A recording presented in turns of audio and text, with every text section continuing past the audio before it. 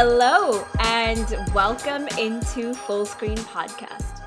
I'm your host, Kira Astor, and joining me today, as always, is my co-host, grabbing her lasso for some Amazonian palace intrigue coming in 2025.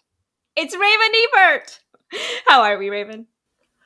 I'm good. I'm relieved that DC was not sold as part of the whole salvage sale vibes that I'm getting from Warner Brothers Discovery, where they're like selling everything that isn't nailed down.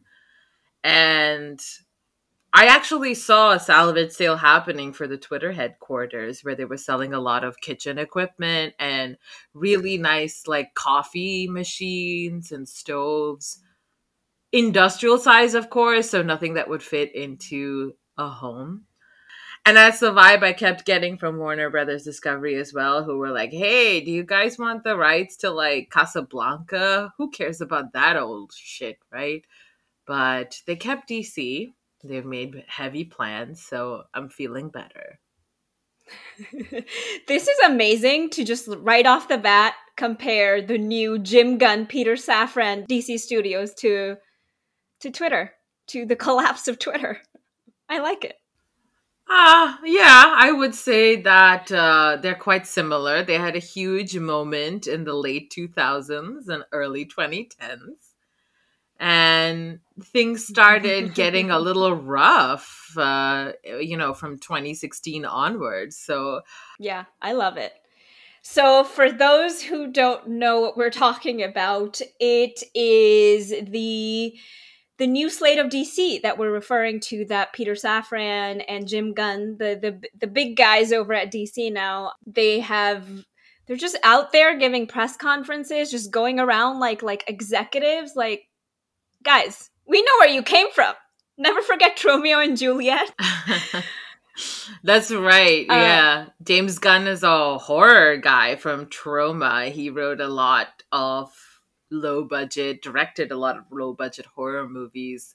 And I think that is a good sign because he knows how to get things done with very little money and time. How do we think Jenna Fischer is feeling right now? Her X-Man has made it real big. I don't think she holds any grudges. She seems to be quite happy doing her Office podcast, going through and reliving those moments. And she talks about those times in her life with such fondness. And I'm like, okay, I wouldn't even be surprised if she felt bad for him. It's like a lot of pressure. And they both came from independent roots. And then to have this immense amount of money and like stock and investment put into your work, it's like not just a creative output, but you have to deliver financially as well. And that's very unpredictable, as we will be talking about later in the episode today. So it's a lot of pressure. Yes. And I know James Gunn has delivered before. And he made us care about Guardians, at least for a bit. Like, that's a win. Yeah, he did really well with talking about specific issues. I really admired how he ended up making Guardians of the Galaxy Volume 2 a story about parental abuse and family dynamics. Good for him. I hope he brings the same humanity to all the other stuff that he's working on. You know, we mentioned the Trauma horror movies. I'm so excited that he's announced a Swamp Thing in his lineup. I want to go back to like a 1940s style, like creepy classic, really moody horror of like a monster in the swamp. Yeah, I have faith in James Gunn. He is making me care about DC right now. I highly encourage our listeners to look up the slate of DC that's been released. I think it starts in 2025, all these movies, TV show, Superman movie. There's going to be like all these sort of like a universe that's being built. And then Robert Pattinson and Matt Reeves' Batman remains in a universe called Elseworlds. So really encourage people to read up on that. I think it's an exciting time for DC, even though the world around them is crumbling. But that's not today's topic.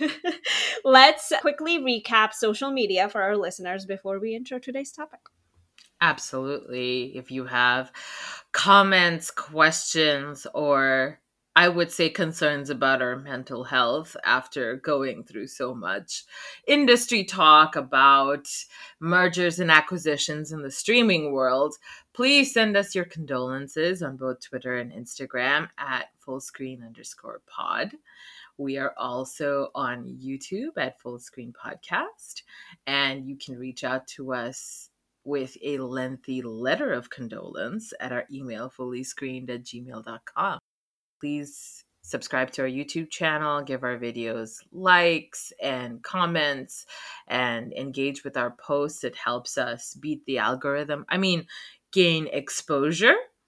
And anything that you would like us to see covered on the pod in the future can also be sent through those beautiful channels. So come be social with us on Instagram, Twitter, and YouTube. Let's hang, y'all. All right, so today's topic, it's a fun one. We are going to talk about rom-coms, or rather the return of rom-coms on streaming, and like good little product leaders, discuss the what and the why and the how, and also take this opportunity to celebrate our queen of rom-coms, Jennifer Lynn Affleck. Oh, she's just Jenny from the block, y'all. Yeah, always Don't J-Lo. be fooled by the rocks that she's got. Don't be fooled by all the money that she's making from rom-coms, baby. Rom-coms, J-Lo, streaming. Let's go.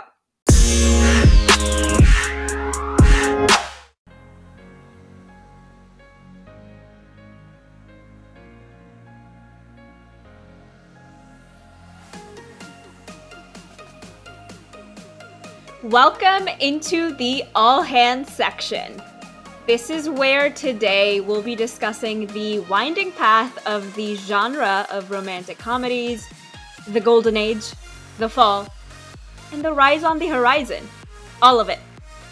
So let's go all the way back. Let's look at the history of romantic comedies. So the genre of romantic comedies, combining both romance and comedy, became popular in the 1930s, late 1920s in Hollywood. While romance and comedy separately existed, and basically like everything else can be traced back to one William Shakespeare. The combo of these genres really rose with the invention of screwball comedy, which, very interesting, which was how studios were really drawing in audiences during the era of Hays Code. And I know Raven has thoughts about the Hays Code. Oh my god, if people don't know what the Hays Code is, essentially it was a manifesto of morality that was enforced within Hollywood about the content of its movies. So when people come to me and talk about how free speech is valued here, let me fucking tell you about the fucking Hays Code, y'all. They dictated what could and could not be showed within the frame of the screen, of course, but also what is implied within the screenplay. So you can't, for example, talk about gay relationships or interracial relationships, even if it's not shown on screen, because just implying it was going against the Hays Code. It's also why the movie Breakfast at Tiffany's does not match the actual book by Truman Capote, because it was made during the time of the Hays Code being implemented. And then when the Hays Code was finally lifted, everybody in Hollywood was like, thank God we can be horny again. And I think that's why a lot of sexuality was then shown on screen, because it was so prohibited before. I think Hays Code was lifted around the 60s, no? Because that is when the 60s cinema just like went all out. Yes, it was. That's why the whole story of Holly Golightly, the prostitute from New York, was changed into just a party girl from New York in Breakfast at Tiffany's, because of what they could and could not show. I think screwball comedies was also what people wanted to see during the 30s, because it was not a good time, y'all. People were That's like, what I was gonna go into. Yeah, no, it's the Great Depression. Yeah. It's very interesting to actually look at Hollywood's history, and everything is a response to the society around you, right? Instead of I think we can see a lot of the stories, a lot of the rules respond to the changes in society that are happening instead of just sort of like leading the changes in society, which we can talk about another time. But this was also, a lot was happening at the time, coming off of prohibition, political instability happening with, you know, things going on in the world, and the Great Depression. So a lot of things combined to really lead to the rise of romantic comedies. This feel-good genre, the screwball comedy, as Raven mentioned, and quickly skyrocketed. So many movies came out during this time that were rom-coms. Holiday, Bringing Up Baby, The Philadelphia Story, Katharine Hepburn, Cary Grant, His Girl Friday, Rosalind Russell, Cary Grant, The Lady Eve, Ball of Fire, Barbara Stanwyck, Mr. and Mrs. Smith. Never forget Hitchcock. That's a rom-com, y'all. So yeah, like all of these, just like a slate of movies. I believe there's like a Wikipedia article just like dedicated to the rom-coms of this time. And even though the genre has evolved over the years, subverting gender roles, being bolder with heartbreak, and making it more realistic, a couple elements usually remain, right? Humor and that fairy tale happy ending. Whatever form that is, it keeps these moments tied with the element of the meet cute.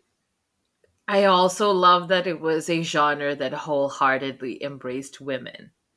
Women were the protagonists, women were the central characters, women were the audience, and it's very rare to see things that make money be specifically catered to women, but they were doing it back in the 20s, 30s, and 40s. So I mentioned meet cute, and it reminded me of this scene in The Holiday, one of my favorite romantic comedies, where the screenwriter Arthur Abbott explains to Iris Simpkins in the movie, quote, "Say a man and a woman both need something to sleep in, and they both go to the same men's pajama department. And the man says to the salesman, 'I just need the bottoms.' And the woman says, 'I just need a top.' They look at each other, and that's it. That's the meet cute." Lovely. I love to see it. As we were talking about elements, there's elements that we can identify in the rom-com, right? Common obstacles of parental disapproval, career, exes, class and wealth differences. These elements you can trace across, you know, a lot of the rom-coms throughout history. And then there's common tropes, which we love to see. Best friends to lovers, enemies to lovers. Oh, I love it. Second chance love, the Cinderellafication. How many movies have that scene where the female lead is at the top of the stairs in a beautiful dress with beautiful hair and amazing makeup, and everyone stares? So many. And the playboy finally settling down, the love triangle, the forced contractual relationship turning real, Keanu Reeves coming in between true love. It's becoming a genre. And like all Netflix Christmas movies, the hunky shirtless Australian contractor / construction worker. It's all doing a bad American accent. He's trying, but he's not, you know, he's not at Cate Blanchett levels of accent work yet. But keep going, buddy. You'll get there one day. To hear Cate Blanchett yell at me in German is all I want. Watch Tar, guys.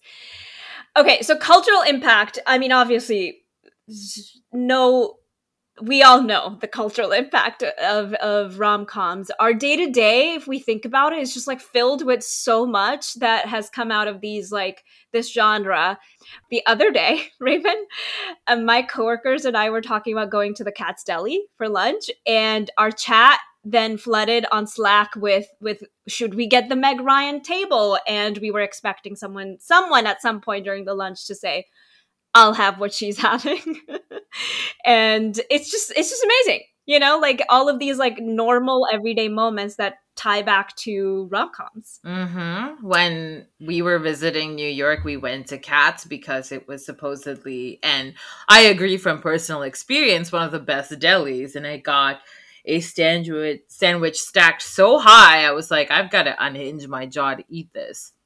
Only after my meal I was like, oh yeah, this is where Meg Ryan revealed to the whole world that women can fake orgasms. And sometimes I'm mad that she gave the game away. Other times I'm like, you know what? It's good to be reminded from time to time. As a threat to men. Also, we're not sponsored by Cats, just so you know. They're just amazing. They got good The sandwiches. the quotes that really dominate our everyday lives, like "you had me at hello, I'm just a girl standing in front of a boy, to me you're perfect, what, like it's hard?"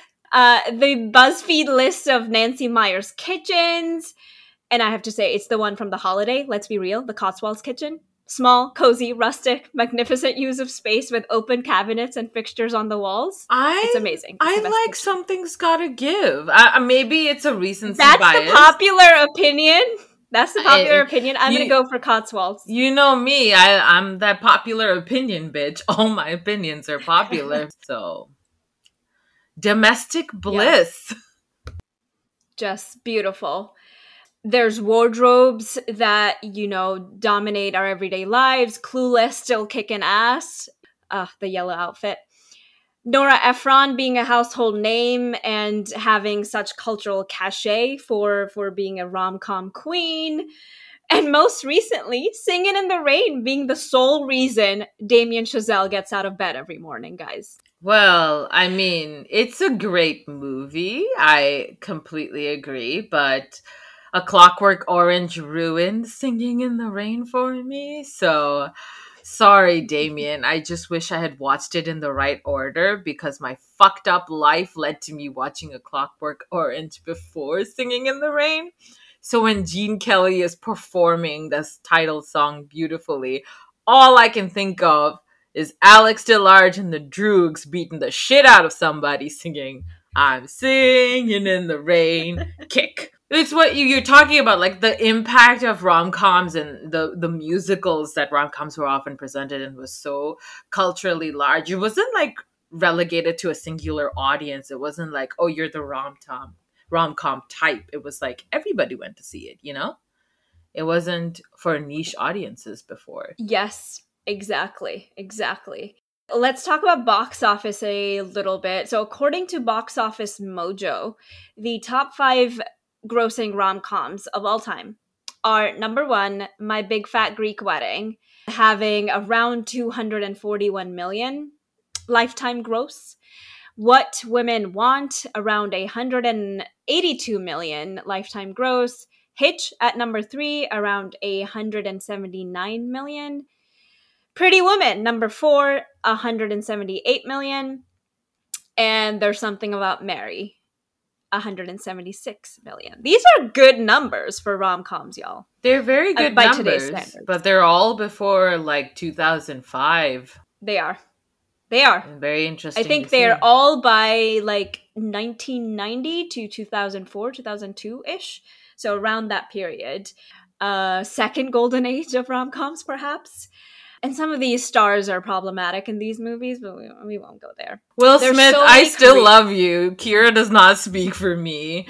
I will watch you slap terrible comedians all day long. Please. No. Please. Raven does not endorse the views of this podcast. No. Those are not the views of this podcast.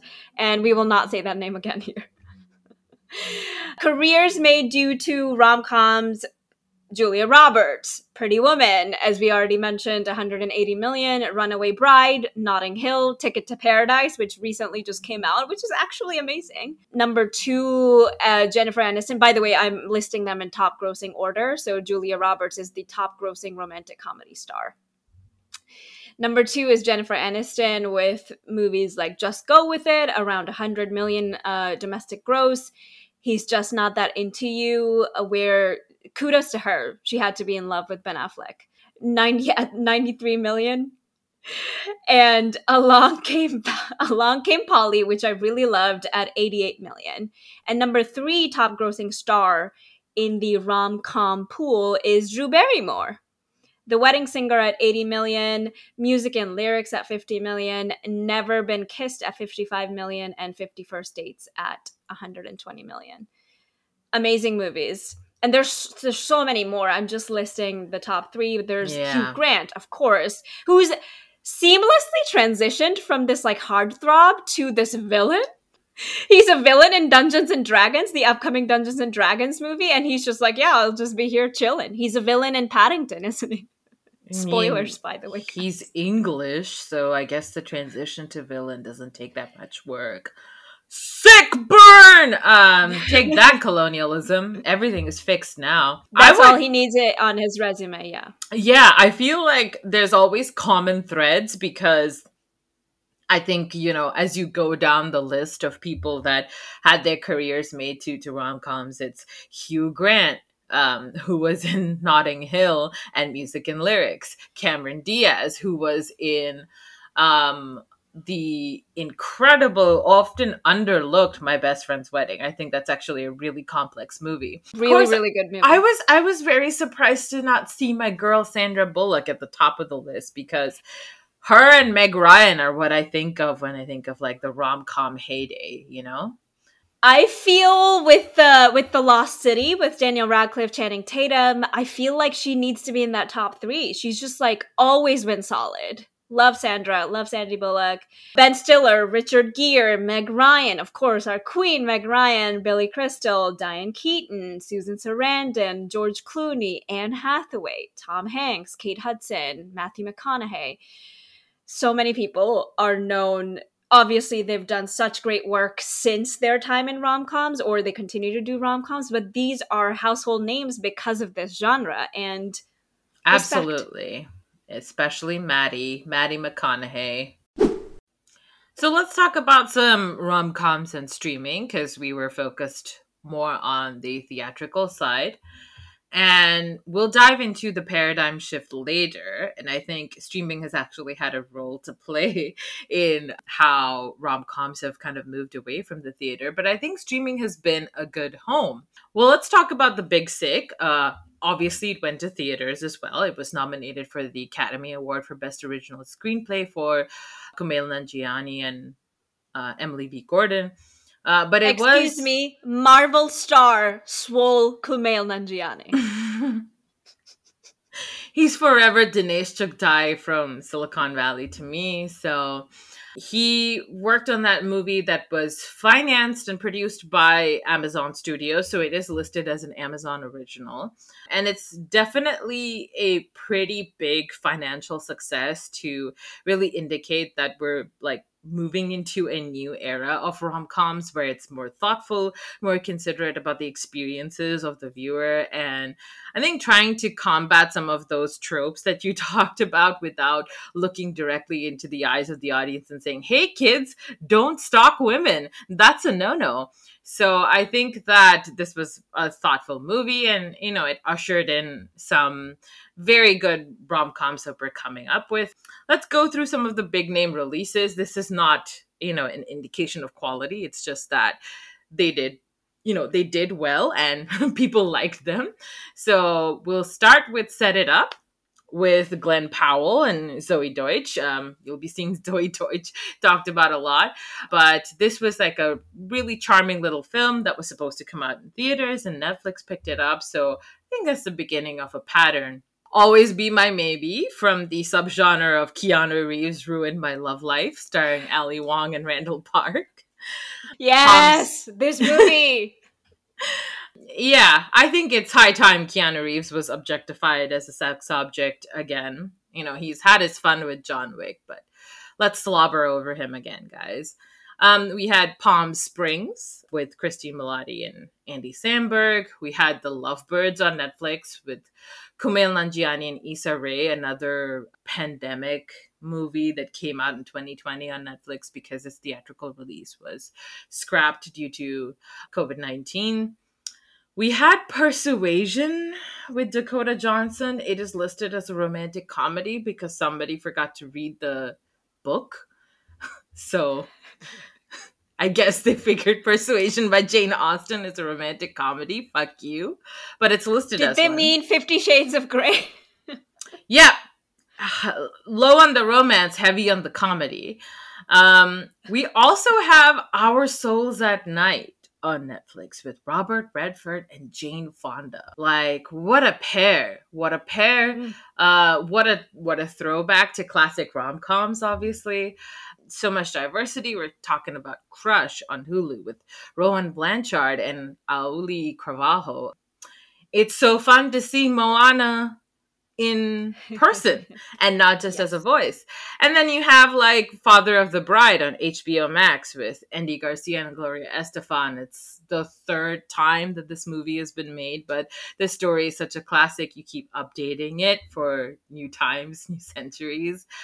So, of course, you have Fire Island.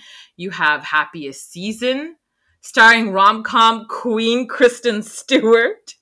That was a very sweet movie, and I also think it was refreshing to see the other side of the coming out narrative. What it's like for somebody who's out and proud to have to deal with somebody who surprisingly isn't. Lovely movie. Also, Mackenzie Davis. Love Mackenzie Davis. She was so good in this movie.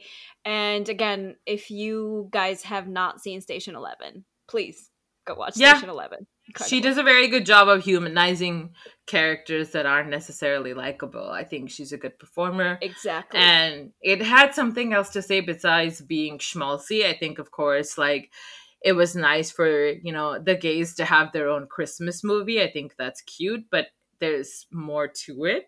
I think Alex Strangelove also received a lot of positive feedback. I didn't watch it, but I think it's cute that teens also get to have their like little rom-com revival as well. There's, of course, like a bunch of stuff that's happening on streaming that is for specifically teen audiences, but that doesn't stop adults from watching it. You have, of course, the objectively fucking terrible Kissing Booth series with Joey King and Jacob Elordi. Can I say, apparently, Ted Sarandos, the sole CEO of Netflix, has said that that's like one of the, if not the most watched series of movies on Netflix, which... Give us the numbers, man. Give us the data. I'm pretty sure it's people who are watching it to make reviews of it, so they have to watch it a second and third time to take like screen caps and shots and like use for references in their video essays. It is probably a lot of hate watch, and it's its own industrial complex that has pushed this to the top, so make of that what you will. But you also have another terrible series of movies, Tall Girl 2. They are rom-coms. Then you have a pretty decent new entry into the teen rom-com and teen comedy genre in general, Do Revenge, with Maya Hawke and Camila Mendez. That was really good, actually. I really enjoyed it. They have a lot of great chemistry, and it's a decent attempt at satire. And of course, the most powerful cinematic universe of all, the Noah Centineo cinematic universe. He's been in all the movies with To All the Boys series with Lana Condor. Yeah. He was in Sierra Burgess as a Loser with Shannon Purser. My Girl Barb. Should have stayed dead in the Upside Down than, catfishing Noah Centineo. But there's also... another one he did called The Perfect Date with Camila Mendez. Again, you see a lot of same faces being juggled around in the genre. That's kind of how it happens. Are these all Netflix? So far, I've been talking about mostly Netflix. Yeah, because Netflix is flooding the market with crap as per usual. They've also been around longer for sure, but guess what other market Netflix is coming for a chokehold? Because if you thought Hallmark, you're fucking safe, then you're not safe. Sleep with one eye open, because they're coming for the Christmas market. They have a Christmas Prince series. They have the Christmas Switch series. Vanessa Hudgens. Each accent is worse than the previous one. What will happen next? You have another Vanessa Hudgens one, The Night Before Christmas. You have our high lady of teen rom-coms, Lindsay Lohan, coming back to claim her crown in Falling for Christmas. Amnesia, rich heiresses, skiing accidents, murder. It's got it all. What does it not have? Plot, character development, cohesion. Who cares? It's Lindsay. She's back. She's gorgeous. She's got a head full of red hair and that sexy husky voice. I will do anything you tell me to, Lindsay. Is she I will still do doing it. the Eastern European vague accent, or is she out of that phase? No, Mama, she's an out and proud American over here. But Okay. I do know that she learned a little bit of Arabic because she lived in Oman for a while, which speaks very close to me because I grew up in Oman. So shout out to Lindsay. I love you, Habibi.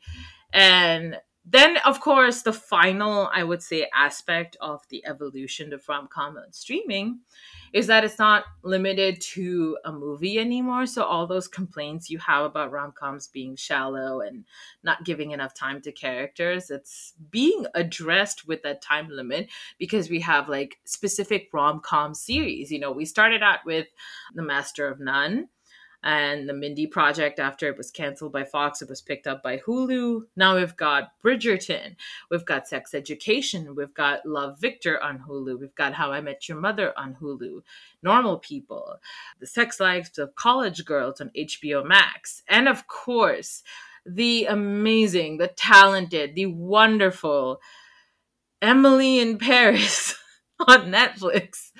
What a show, what a commentary on Paris, what a commentary on French people. America and France will be forever friends. What a great, groundbreaking show about a American girl just failing her way to the middle in France. Congrats, we did it. We also have like K dramas and J dramas and other like Asian and Southeast Asian TV shows that are like romantic comedy focused on all of these platforms. Of course, we also have all the cutesy little animes that are made for girls as well. So it's not just shonen, guys. Sometimes we get like really cute things. And you know, I watched Uran High School Host Club on Netflix. I don't recommend that experience. It will fuck you up. But yeah, there's a lot of new outlets for rom-coms on the streaming. So it's a good time. So this is a special section today to celebrate the MVP of rom-coms, Jennifer Lopez. So I've been watching a lot of interviews, Raven, of Jennifer Lopez lately because her new album just came out, This Is Me Now, as opposed to This Is Me Then 20 years ago. And she's talking a lot about Ben and her newfound love with Ben Affleck with Zane Lowe in the Zane Lowe interview on YouTube. You can watch it. And y'all know our feelings about Ben. What is there to talk about to the love of Ben? Oh, I love it when his breath smells like Dunkin' all day. I love it when he starts a fight with David Fincher about wearing another sports team's logo because he fucking loves the Boston Red Sox so much. Good God. What is there to Yeah. love? I can't wait to hate listen to this album, by the way. I'm gonna be there. It's very, listen, of course his breath smells like Dunkin'. He's doing the Super Bowl ad for Dunkin'. Like, Ben, get it together. So he hasn't been doing it for us for a while.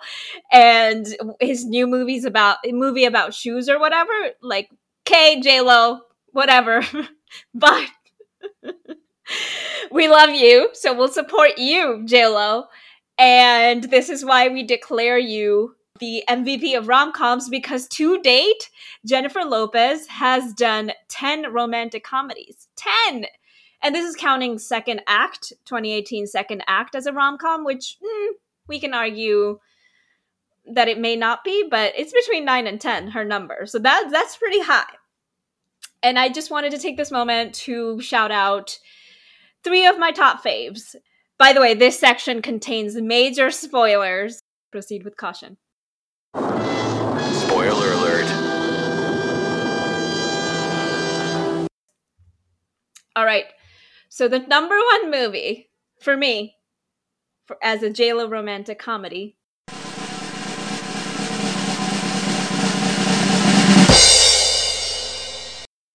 is Made in Manhattan from 2002.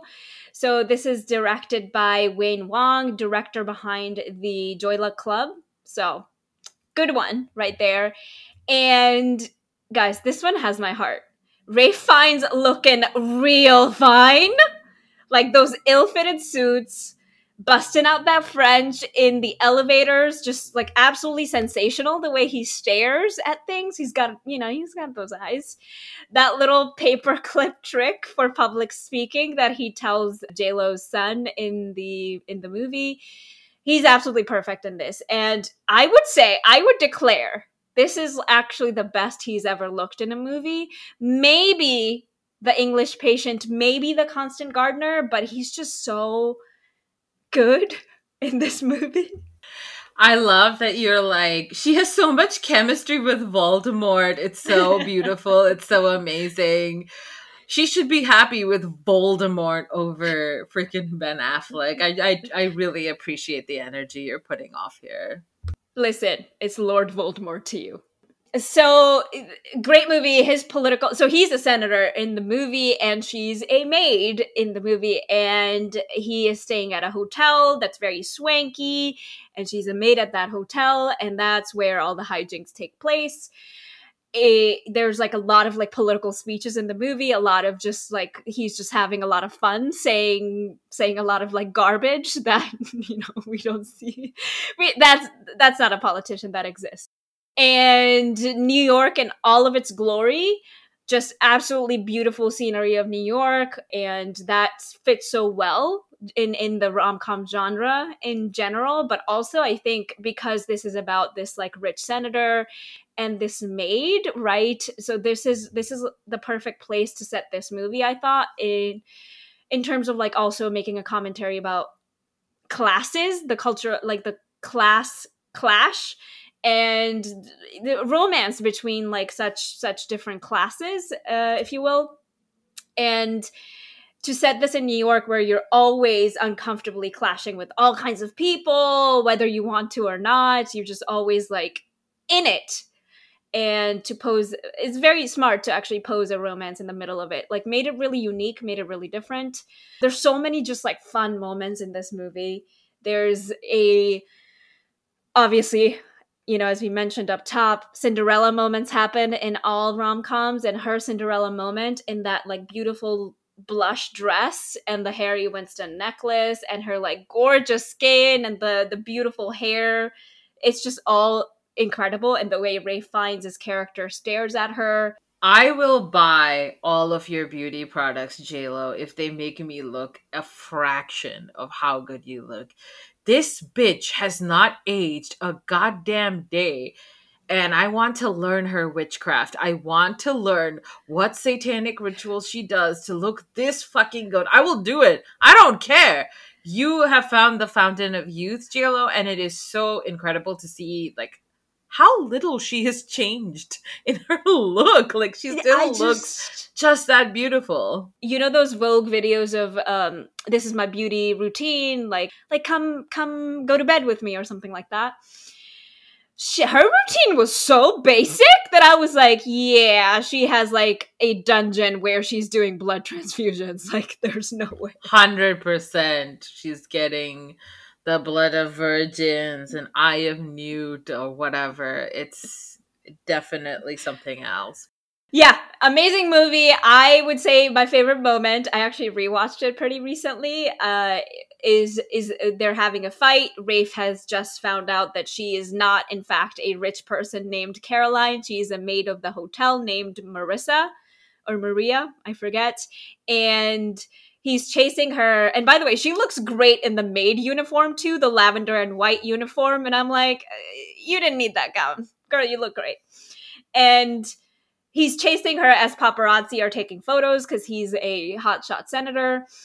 And he stops her and he says, was any of it real?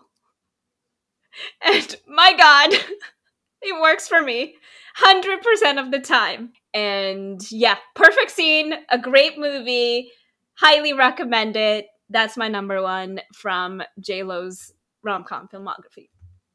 All right, number two.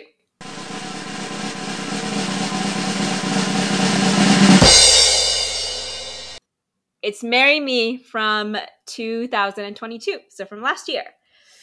So made by Kat Coiro, who's done smaller films like Life Happens, A Case of You. And this movie, listen, this movie is new. I'm still trying to decide where it fits in the filmography, but there's something so I don't want to say cringe. Like what do I say? It's so honest. It's Okay. intimate. It's painfully sincere. It is so sincere. It is so sincere. It feels personal, like you're being exposed to a part of a person that you should normally get to after knowing them for 10 years, but you are instead subjected to that experience within 10 minutes and you're not prepared. It's the type of sincerity that I feel invites mockery because it has no layers of protection, of self-awareness, or even like an acknowledgement of what they're doing. There is no attempt to cloak themselves in irony, to shield themselves from criticism. They're very vulnerable and they're putting themselves out there. Like, whoa, it's It's so moving too sincere. fast, And babe. Let's slow it down. it's very raw, yeah. And I think that in my younger, more cynical days, I definitely would have turned this shit off because it came off as saccharine. But I think in an effort to practice kindness, I'm just letting myself watch the experience. Very kind to all of the people Yes, within the the movie kindness and itself. patience was very, in a way, it's so real. And I felt, I mean, Owen Wilson, we can talk about whether he's fully there or not, or if he's like thinking about his Loki script during the filming of this. But the focus on J-Lo's character is so she's also a famous singer. Her character in this movie is a famous singer, and the whole plot is that she is engaged to another famous singer, Maluma, played by Maluma, and they are going to get married on stage at a concert. Spoiler, she finds out he's cheating on her during the said concert, and she picks someone from the audience to say, yeah, I'll pick a random person and I'll marry you. And this random person, this math teacher in New York, Owen Wilson, single dad, is that person.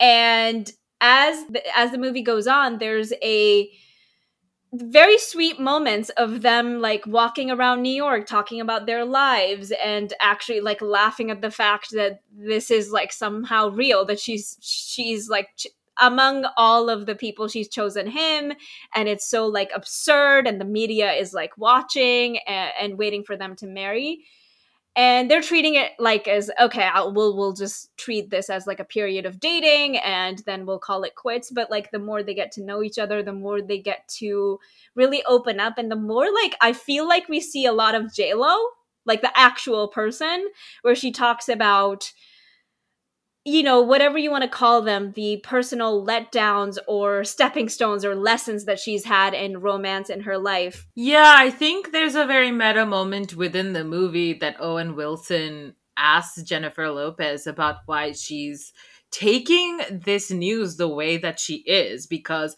she's rich, she's beautiful, she's famous, she's on top of the world. Why is she so hurt and sad? And the character of Jennifer Lopez talks about how she felt undervalued all of her life. And I think that there was a little bit of an autobiographical quality to it, because beautiful women are often treated exactly like they are in, a lot of TV shows and movies, where they're just made as objects and not seen for the people under. Like, was she acting? Like, I was like, is this J-Lo? Just No, wink, wink, this is me. that's where it got to me, where I was like, this is so sincere. I have never like seen this side of Jennifer Lopez, especially through her music. She makes party music, good time, fun time music. I don't really remember jamming out to a breakup song by Jennifer Lopez. I know she has them. Because we're supposed to see ourselves in Owen Wilson's character, and her explaining that she's never going to stop trying to find love because she always believes that there is something that will work out for her despite her failures. And it was just like absolutely lovely. Like, I was not expecting to kind of see all of this, to get a Yeah. window into her soul like this. So absolutely lovely. Highly recommend this. There's also like Sarah Silverman is in this movie. There's a very cute kid in the movie, Owen Wilson's daughter, and just like a nice chill movie. Obviously there's like the whole element of the performance. She is a singer in the movie, so you see a lot of concerts. There's a lot of original songs in the movie, the outfits, the glam, the sort of behind the scenes of what her life is like as a superstar musician, contrasted with her like quiet, down to earth persona. It all is very well done. And again, I also actually really love the soundtrack of this movie. The title song "Marry Me" is actually really good, but I really love because "Marry Me" in the movie she's written for Maluma, and the other song "On My Way to You" she has written for Owen Wilson's character, and it's a really great song, actually really good. And in general, like a really nice watch for this time of year or any time Yeah. that you want, honestly. Anytime. And it speaks a lot about Jennifer Lopez that she's come around to playing the Ray Fine character from Made in Manhattan, where she's at the top of the social pyramid and she's trying to find love with somebody who isn't at the same level as her, but she's still gonna make it work. So it's like she's still playing that role, but she's on the other side now. So that's cool. The But cultural let's clashes in New York continue. yeah, let's move on to your this bullshit of picking this as number 3. This Listen, is this is your New York bias coming in to place the next cinematic gem we're about to talk about in number 3. This is your anti-San Francisco agenda here. I see what's happening. number 3 on this list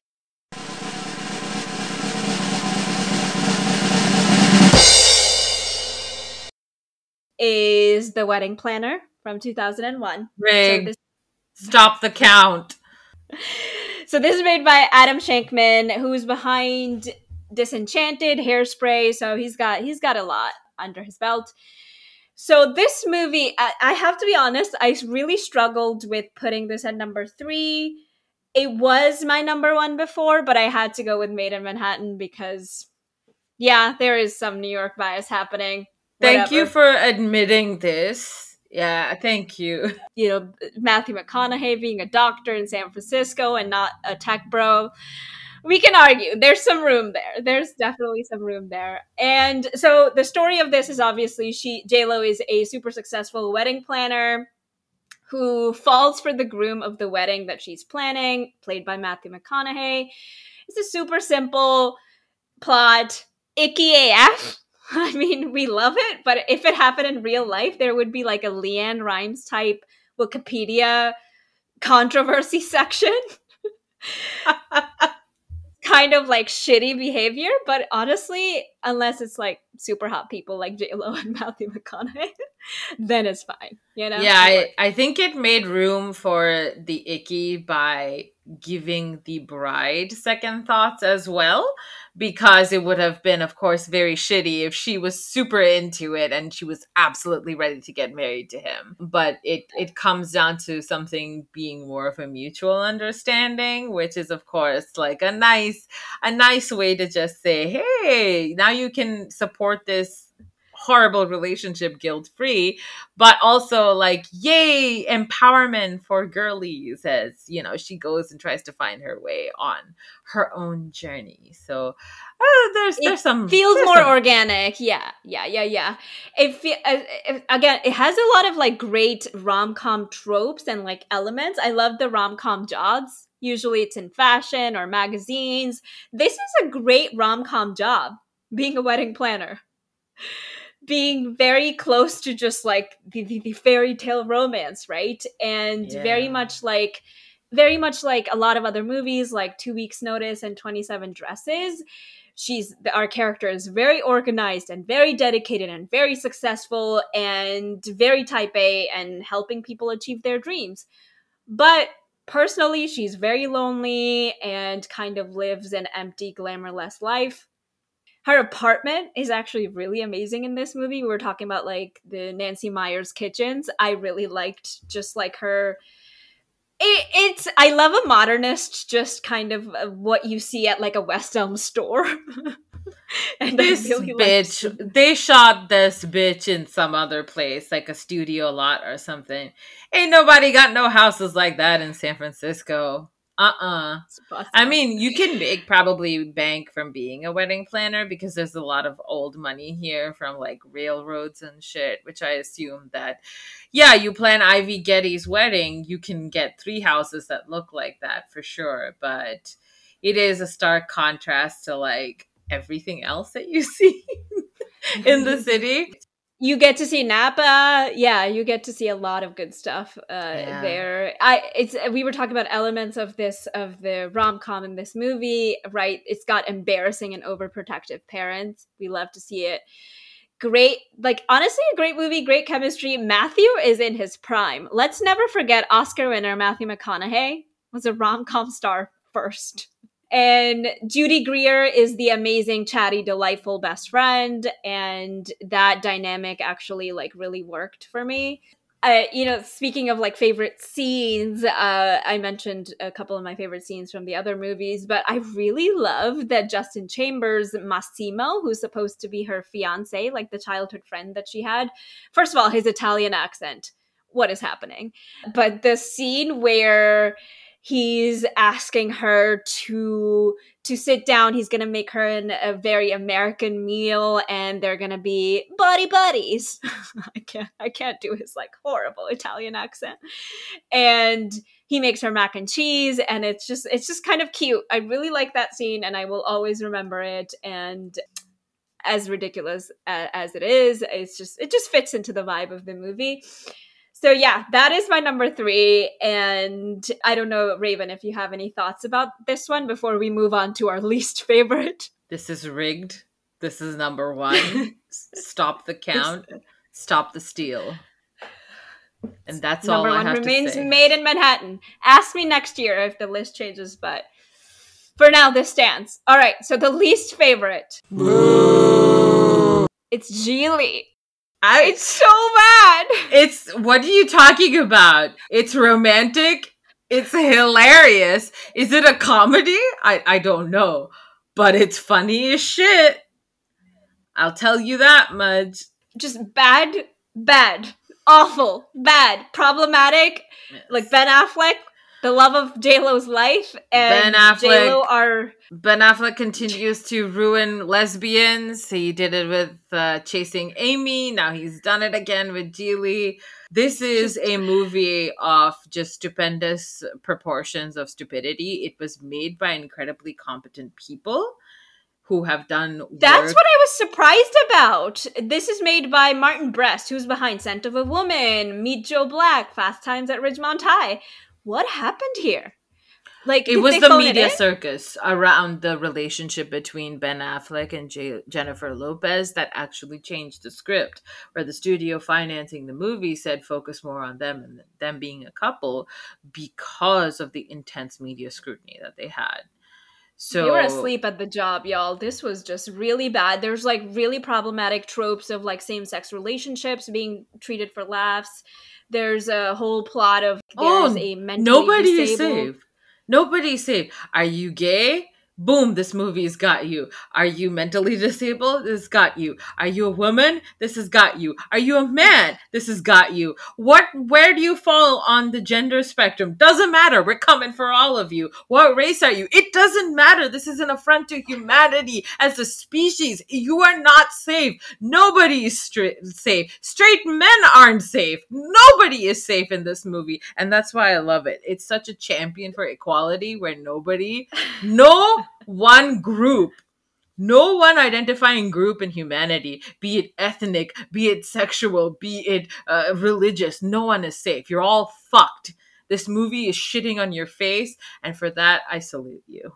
Well said. This is the funny thing is the J-Lo interview that J-Lo did a couple days ago, might be a couple days, might be a couple weeks.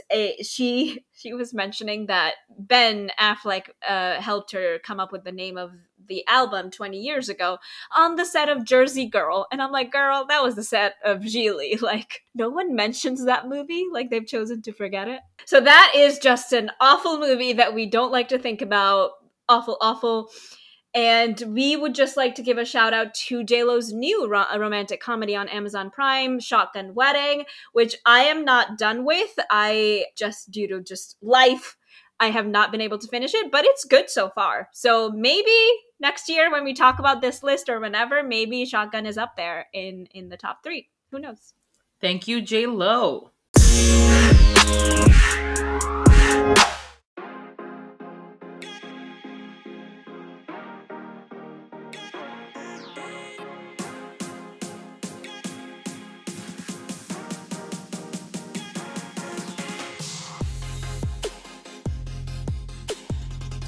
Bust out your bottle of dessert wine, grab your tissues, and a pint of your favorite ice cream.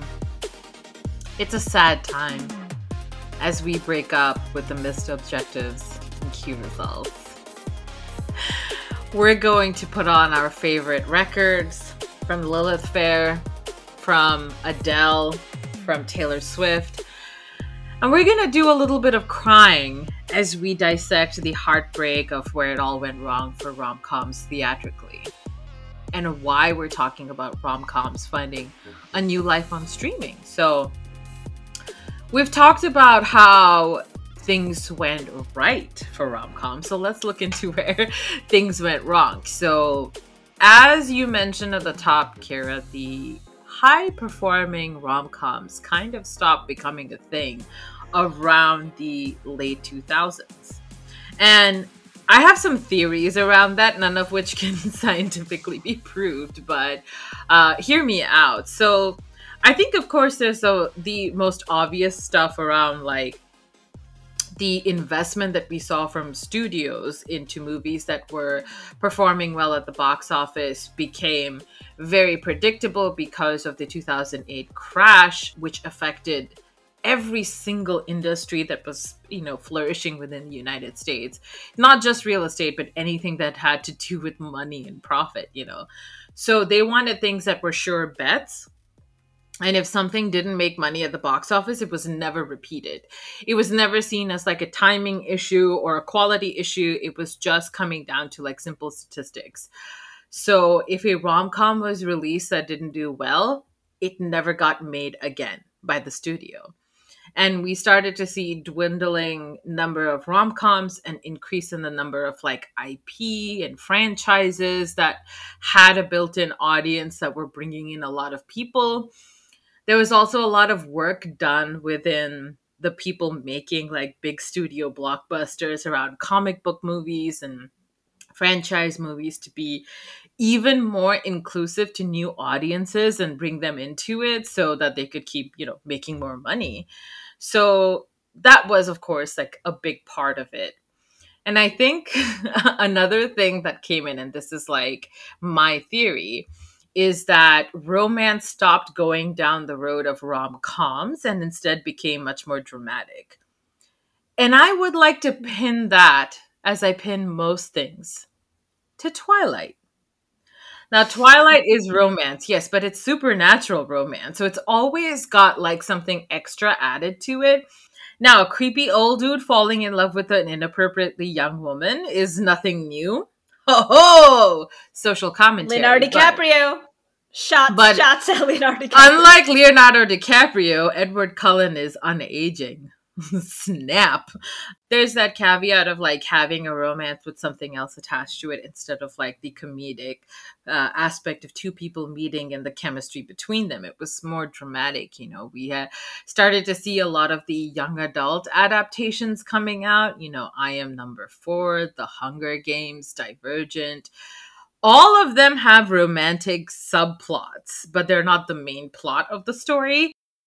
So I think that's another reason why like the rom-coms also fell away from theaters, because the romance that was doing well was like very dramatic. And then my final theory is that TV started coming into play. I think the advent of the Hallmark comedy, as we talked about, is very predictable. It is a mathematical formula created by scientists at the Hallmark Channel to have a movie go through like a very specific route of miserable career woman from New York. She's always from New York, because the women in San Francisco are having a fucking delightful time in their career, so we don't need to do this shit. Oh yes, yes, the tech bros keeping them happy, huh? Yeah. Okay. We're having the best time. Just we're not even part of the Hallmark universe. The West has literally not been conquered there because it's all like Northeast focus. Big city girl.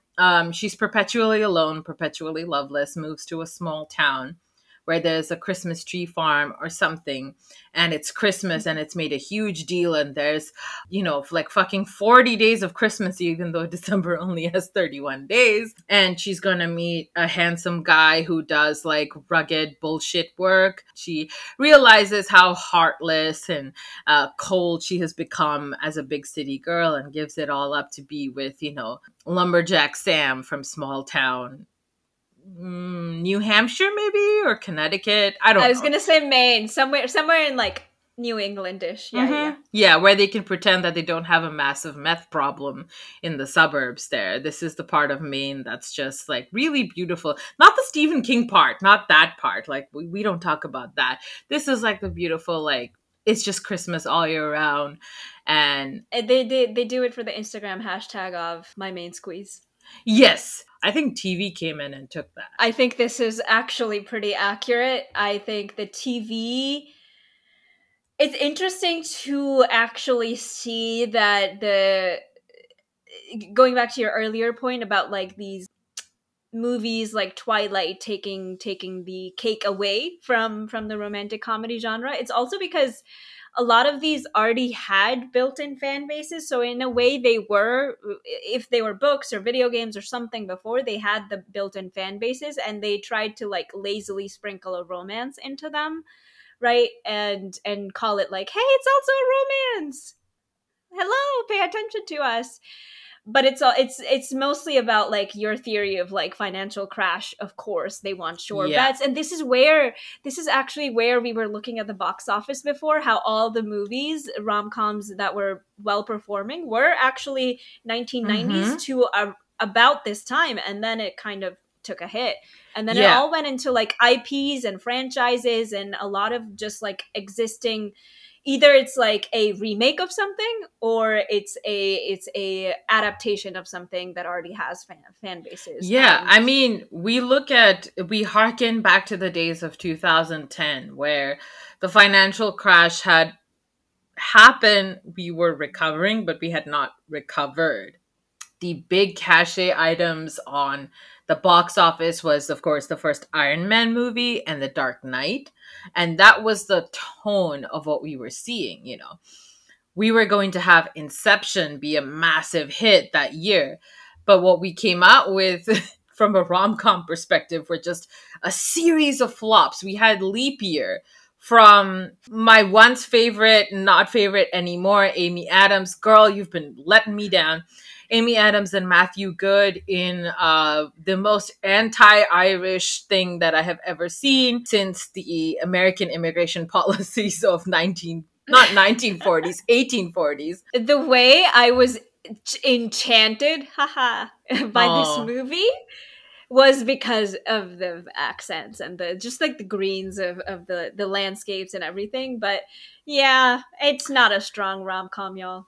Matthew Good is an Irish. I think this is him trying to gain points by doing an Irish accent. We had How Do You Know, a massive flop of 2010 with Reese Witherspoon, Paul Rudd, and Owen Wilson. This movie flopped at the box office, and with that cast, you're like left completely befuddled. You had Life as We Know It with Katherine Heigl and Josh Duhamel, both of them regulars within that particular genre, flopped. When in Rome with Kristen Bell and Josh Duhamel, again flopped. So you're seeing these movies underperform at the box office, and the studios got cold feet. They pulled, their funding. They don't do that anymore. Movie stars were coming from other genres as well, so they weren't that invested in trying to find, those stories around romantic comedies with the big stars. You don't have a Spencer Tracy and Katharine Hepburn anymore. You don't have that connection. You had, I guess Chris Evans and Scarlett Johansson, and they were doing 15 million Avengers movies. So there's that. I have one more theory that Hit I me. got from an article called Everyone is Beautiful and No One is Horny.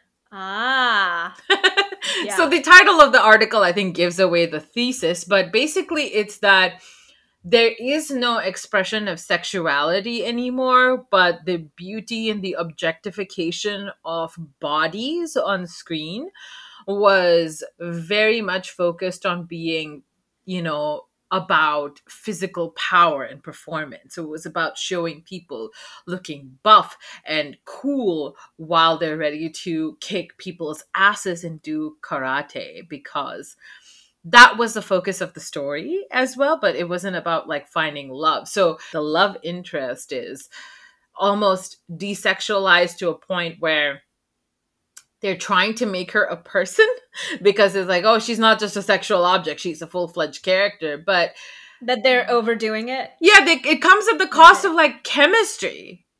Like, I Yeah. think Amy Adams and Henry Cavill had more chemistry in person than they did in the movie, because it was very much focused on like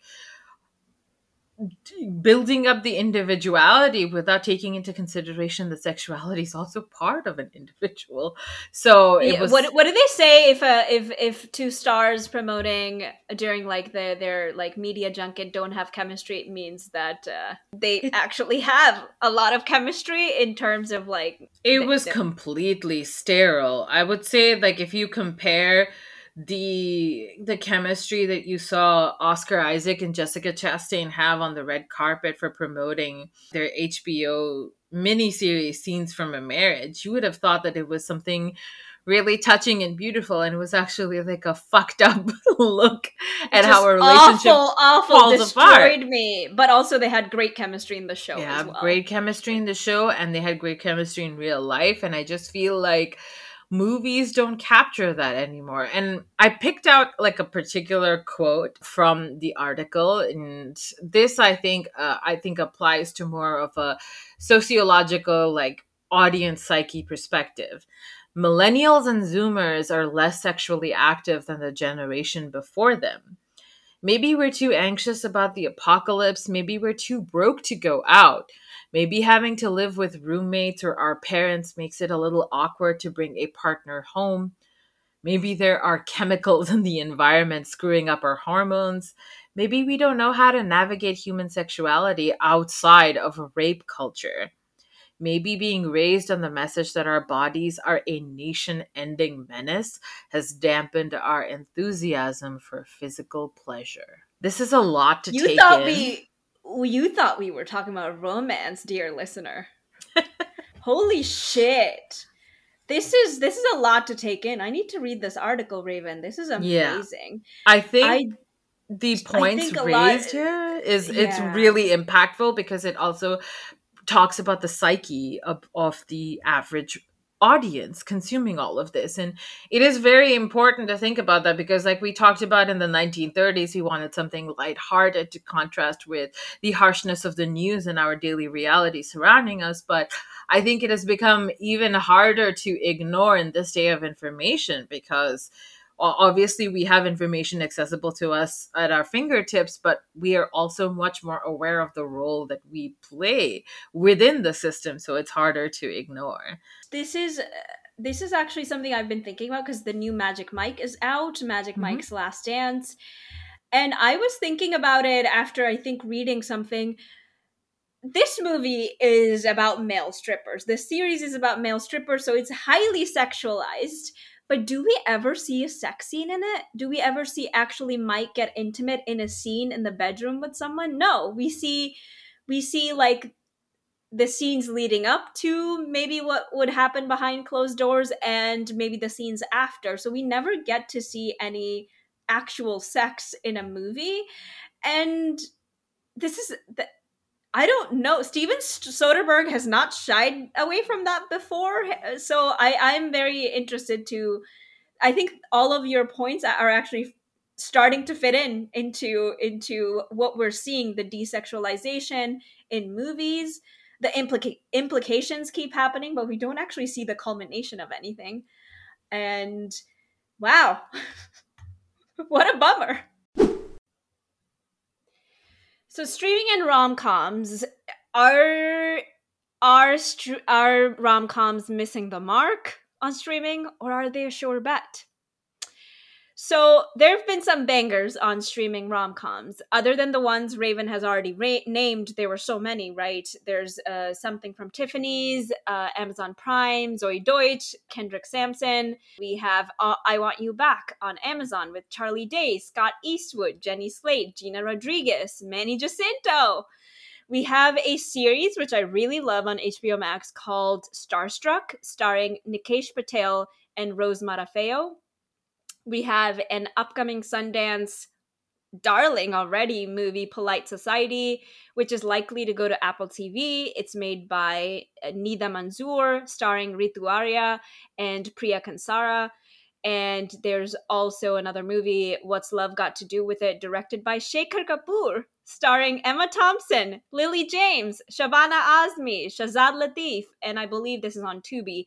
Not exclusive to streaming, but I believe when it came to the US, it's a British movie, that it is a Tubi availability situation. So the thing about streaming that we kind of already touched on is that we're not used to hearing such names lead movies in theaters, right? Let alone this like hallowed genre of romance. We hear these like very diverse names in front of and behind the cameras. The plot lines are different, the story devices are different, the people who finance these productions and write these stories, they're very different on streaming compared to the theaters. And streaming is giving them a chance because honestly, when all is said and done, the risk is lower here. It's lower stakes compared to throwing a grand production like Mamma Mia and spending all the money that you have on Pierce Brosnan's plane tickets to Greece. It's very like it's again, it's about like creating an intimate story with stars that may not be at the level of, like, as you mentioned, Scarlett Johansson or Chris Evans or all these like now big superhero Marvel stars, and giving them a chance to tell an intimate story that's going to hit with some audiences. And that is literally the vehicle that streaming needs to continue churning out this kind of content, this kind of genre on their platforms. And part of it is that streamers throw one clueless executive per subgenre, right? And we imagine that they give them a private jet and no limit on their corporate Amex, and they're just going buck wild. But that's just Bela Bajaria. Streaming has no money right now.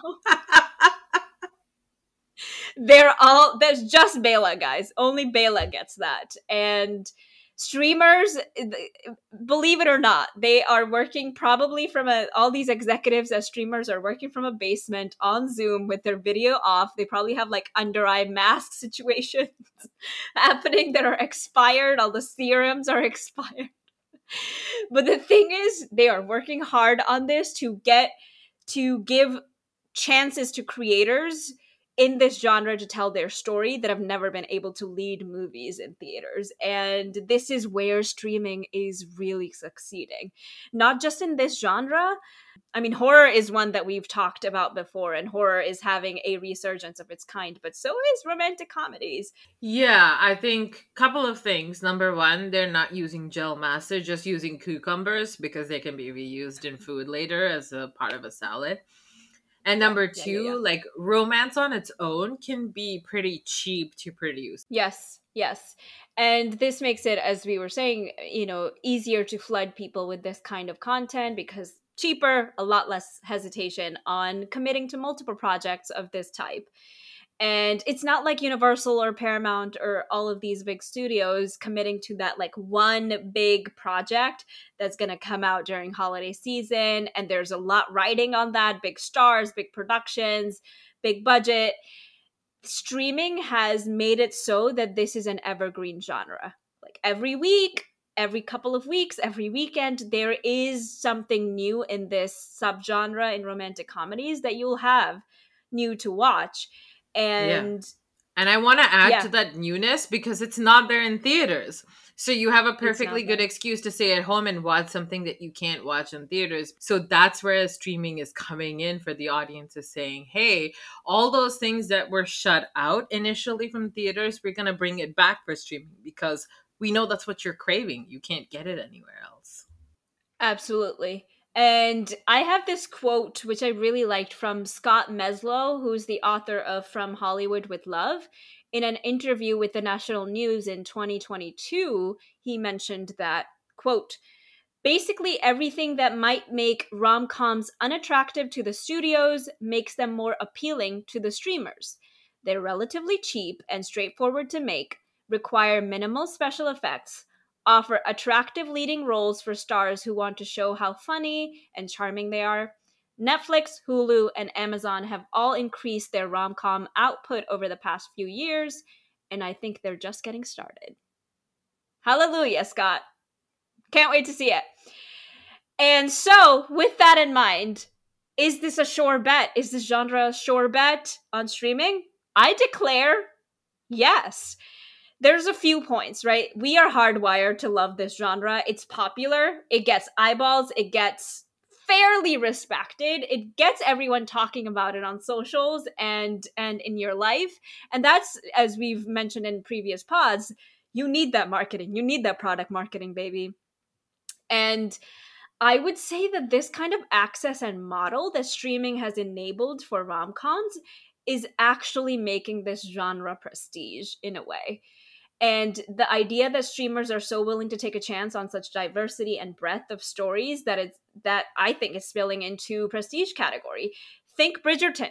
It is a marquee show for Netflix. The reason I started watching Bridgerton after having ignored it for a while, even though I knew it was so popular, is because in my book it was prestige. It was the show of Netflix for a while. I want to say that the prestige you're talking about has come from an inward reflection of the audiences themselves, where we have recognized the bias towards things that are feminine focused to be deemed lesser than by Yeah. critics, you know. I Yes. don't think Twilight is inherently more stupid than the Fast and Furious movies, but you're allowed to get a free pass with that shit because it's male driven. It's the gaze too. It's the gaze is shifting because Mhm. the people who are telling these stories are changing. We are bringing diverse people to tell these stories to actually garner this prestige and garner this respect.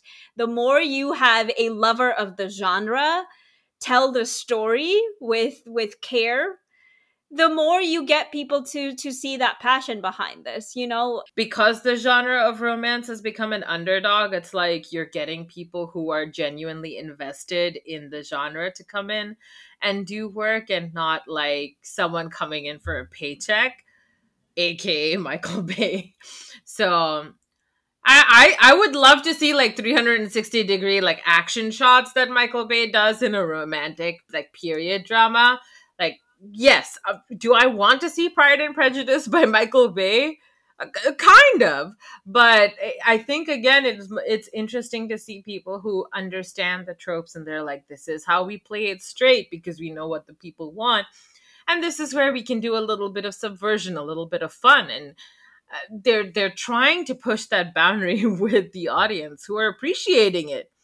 I mean, Yes. they're doing well critically. They're not getting shit on critically just because they're like romantic fluff, Well, right? that brings me to the point that critically all the things that we would treat as fluff are actually being well reviewed. So A Castle for Christmas, that came out I believe last year on Netflix with Brooke Shields, has 75% on Rotten Tomatoes. That is very well reviewed by critics. And a honestly like a pretty fluffy movie like Falling in Love shows up at a 68% on Rotten Tomatoes, and that is higher than Marvel's Thor Love and Thunder, which is at 64% currently. So this genre is it has respect. And I think that period of drought of like really bad and cheesy rom-coms treating this genre with disrespect after, as you mentioned, the financial crash, I think that was really necessary for this generation of people to go back and reflect, like, I'm not being served. I grew up with this incredible genre and then it just stopped, and now this generation is causing this awakening of, let's go back to appreciating the romantic comedy. And this has also, I think, allowed the tricks and tropes to evolve a lot more and stay a lot more abreast of what people are responding to. I always think of like a coding boot camp versus like your textbook from college, from 2005 about MATLAB. How much do you learn from a 3-month coding boot camp? I mean, we're product managers, so we're always going to give like tech examples, versus how much of the 2005 textbook, whatever your college textbooks, do you use? It's about being able to stay up to date with what's happening in the here and now. And then I also think, more importantly and more powerfully, streaming gives creators a chance to reflect on big movements like Me Too. What does it mean to create a romantic comedy in the Me Too era? Allows them to correct and invite more people into the camp by being more inclusive, and, as we mentioned, subverting the idea of these tropes, like what is a happily ever after, a one size fits all kind of thing, addressing toxic masculinity and the patriarchy and its role in this genre in particular, challenging beauty notions. Should a white blonde female carry a movie, or is there room to have everyone be involved in this genre? And removing misogynistic elements as well. Like, this genre is just littered with, sadly, Yeah. misogyny. I For God's sake, making sure that they pass the Bechdel test. Which is Jesus where, Christ. if for those who don't know, the Bechdel test, created by Alison Bechdel, is where two women who are named characters in the movie have a conversation with each other that isn't about a man. You would think this is simple.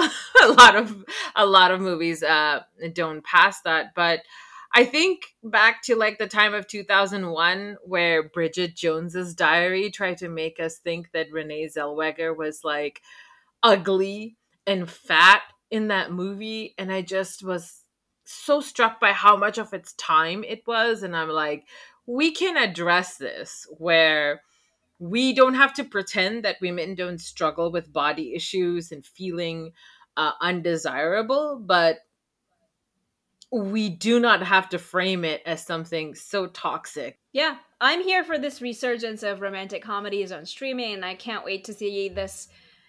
We've already seen this list that is coming for romantic comedies on streaming this year, and there's a lot lined up, and I just can't wait to see them. I am super excited, and streaming is doing something right here.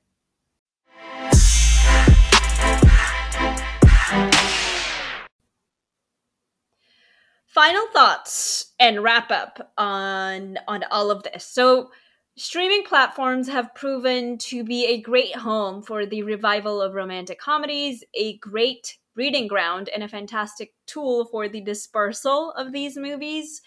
Before we discuss what other genres can experience such an awe-inspiring resurgence on streaming, I know, Raven, you had some final thoughts to share about the future of rom-coms. Yeah, I really want to take some time to celebrate the fact that a genre, much like horror, that is deeply appreciated by women and people of color and queer people, people who don't necessarily see themselves represented in mainstream stories, they get to actually participate in the genre that they are so heavily invested in. I think a lot like horror, these movies have the opportunity to represent those perspectives in a very human lens. Everybody experiences love and connection and relationships, whether they're romantic or not. And the ability to portray those stories authentically with the people actually from those communities, like you talked about, we're going to see very interesting stuff if that keeps happening. And because it is low cost, I don't think that streaming will necessarily meddle a lot. Uh, Along with Shakespeare, I consider, Jane Austen and Oscar Wilde to be pioneers of the romantic comedy genre. And they have had so much to say about society that still remains relevant to this day, because it's about very deep human commitments and emotions that have stood the test of time, despite the fact that there have been a lot of shifts in, the role that women and minorities, and in Oscar Wilde's case, gay people play in society today. But a lot of those connections and a lot of those perceptive insights that they have still hold up. And I would like to see this happen in a new medium that makes it accessible to everybody because of the Yes. wide reach of streaming. It's very easy to like let this, if this genre is done well, it's very easy to let the story flow through you, and then you don't even know that you've absorbed so many nice things that you like think of later. And I think I think streaming is like very well centered to actually diffuse and disperse this. Yeah, it's a good home for these niche genres like we've talked about. We both love horror, we both love romance, and I think that other genres that we don't see play out in theaters as much are also going to start coming to streaming to find a home, the same way rom-coms have. Yes, and I think honestly we're already seeing this, right? We're seeing like a sort of revival of westerns happening on streaming much more than the big screen. I mean, obviously the Sheridan verse, Yellowstone, 1883, 1929. What is the other show? Whatever. Those Just year random shows. years. Yellowstone, Jellystone.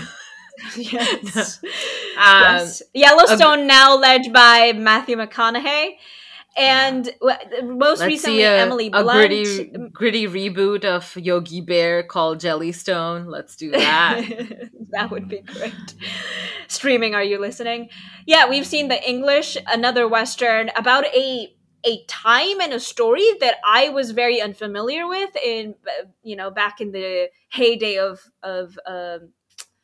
I suppose Westerns, and led by of course Emily Blunt and Chaskey Spencer, and again like a romantic lead as a Native American man. That is very powerful to see, especially during this time.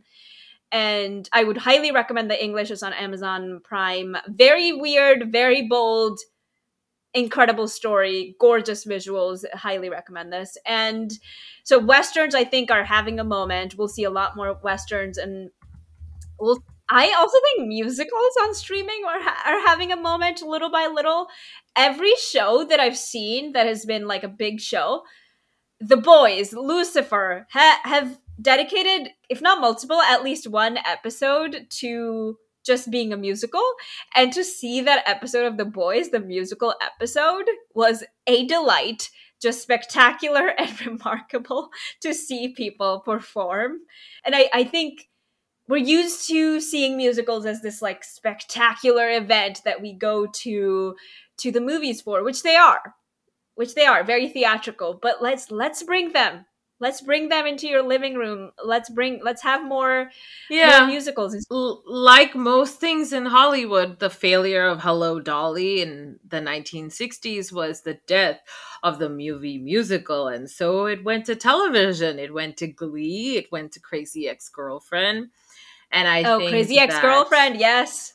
shout out Yeah. to my girl, Rachel Bloom. My God, I love her. And you were talking about Westerns. You want to see Jason Momoa in Frontier, which is technically a Western because I believe he's based out of the Western frontier of Canada as a fur trapper. But I think, yeah, it goes to that genre That's Apple of. TV, right? No, he's in a different one on Apple TV called C.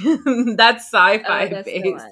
one. But yeah, the Jason Momoa looking hunky outdoors universe is a beautiful one Going that strong. is Going strong. supported by streaming, like you said, because it is the home of genres that have actually been out of the public consciousness for so long that I'm sure that there are some annoying Zoomer and Generation Alpha assholes who are like, this is so cool. What a groundbreaking thing to do, setting a story in cowboy times. And you're like, you've never heard of the good, bad, and the ugly, but there are a whole generation of people who've never seen a spaghetti western who will find this to be the first narrative that they have seen. And I mean, that's okay. I'm glad more people are getting exposed to this. I hope this means that there's a Hopefully that brings them curiosity. back, right? Yeah, yeah. Exactly. I want When them you're to. exposed. I also want to give a shout out to Red Dead Redemption, which is a big reason for why people are caring about westerns again. I mean, Red Dead Redemption in turn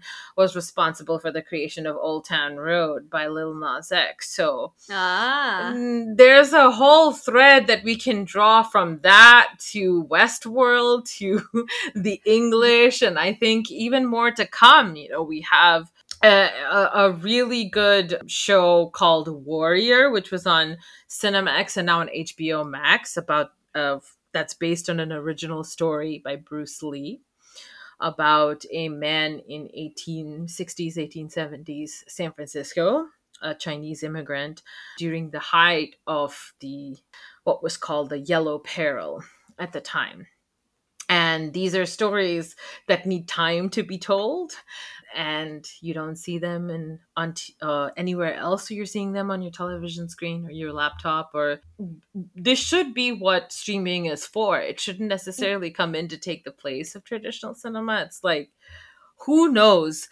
The success of this can mean that we start seeing them in theaters again. I mean, That's musicals the did thing. get popular again. Fucking Yes. Les Mis happened, The Greatest Showman happened, all this bullshit happened because Gleeks were pushing the Glee remixes of songs to the top of the iTunes charts over the original. So who knows? La La Land almost won the Oscar. Yes, it's very so opening up these portals and channels to bring new kinds of people into the genre, people discovering westerns and musicals and rom-coms through one story that they really connected with and having this like awakening inside them and then really going back and exploring more. Like that is the hope, and that is what streaming is doing.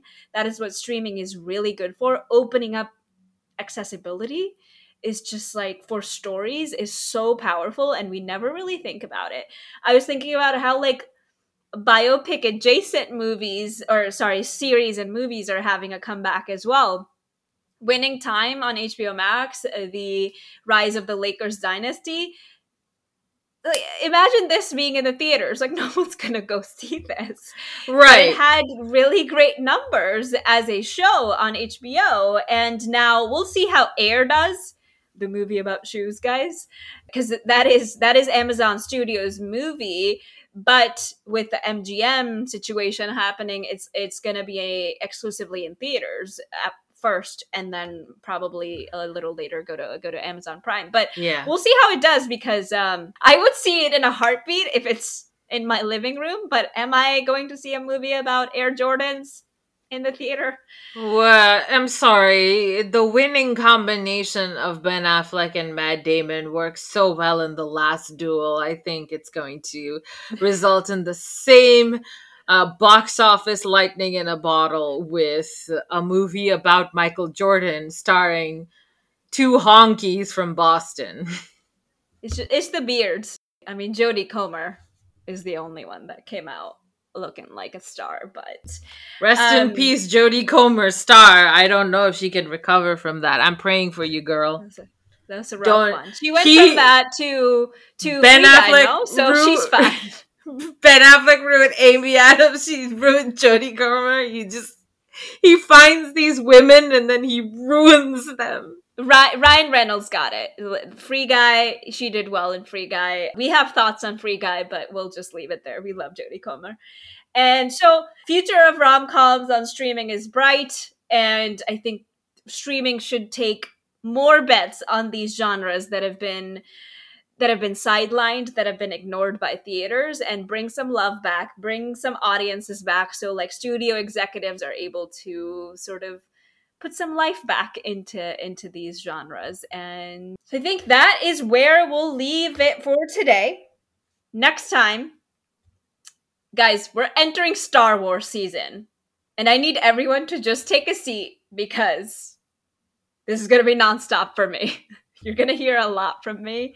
Yeah. We are going to talk about how to build a roadmap, a Disney Plus, Dave Filoni, and a Star Wars case study. It's happening. Send your thoughts and prayers for me as I navigate this treacherous minefield with Kira, because Star Wars is pretty near and dear to her heart, and I definitely appreciate the work and planning that the people behind the new iteration of Star Wars and their creative pursuits have done. So this is going to be really interesting from that aspect. So until next time, full screeners, bye! Bye, everyone.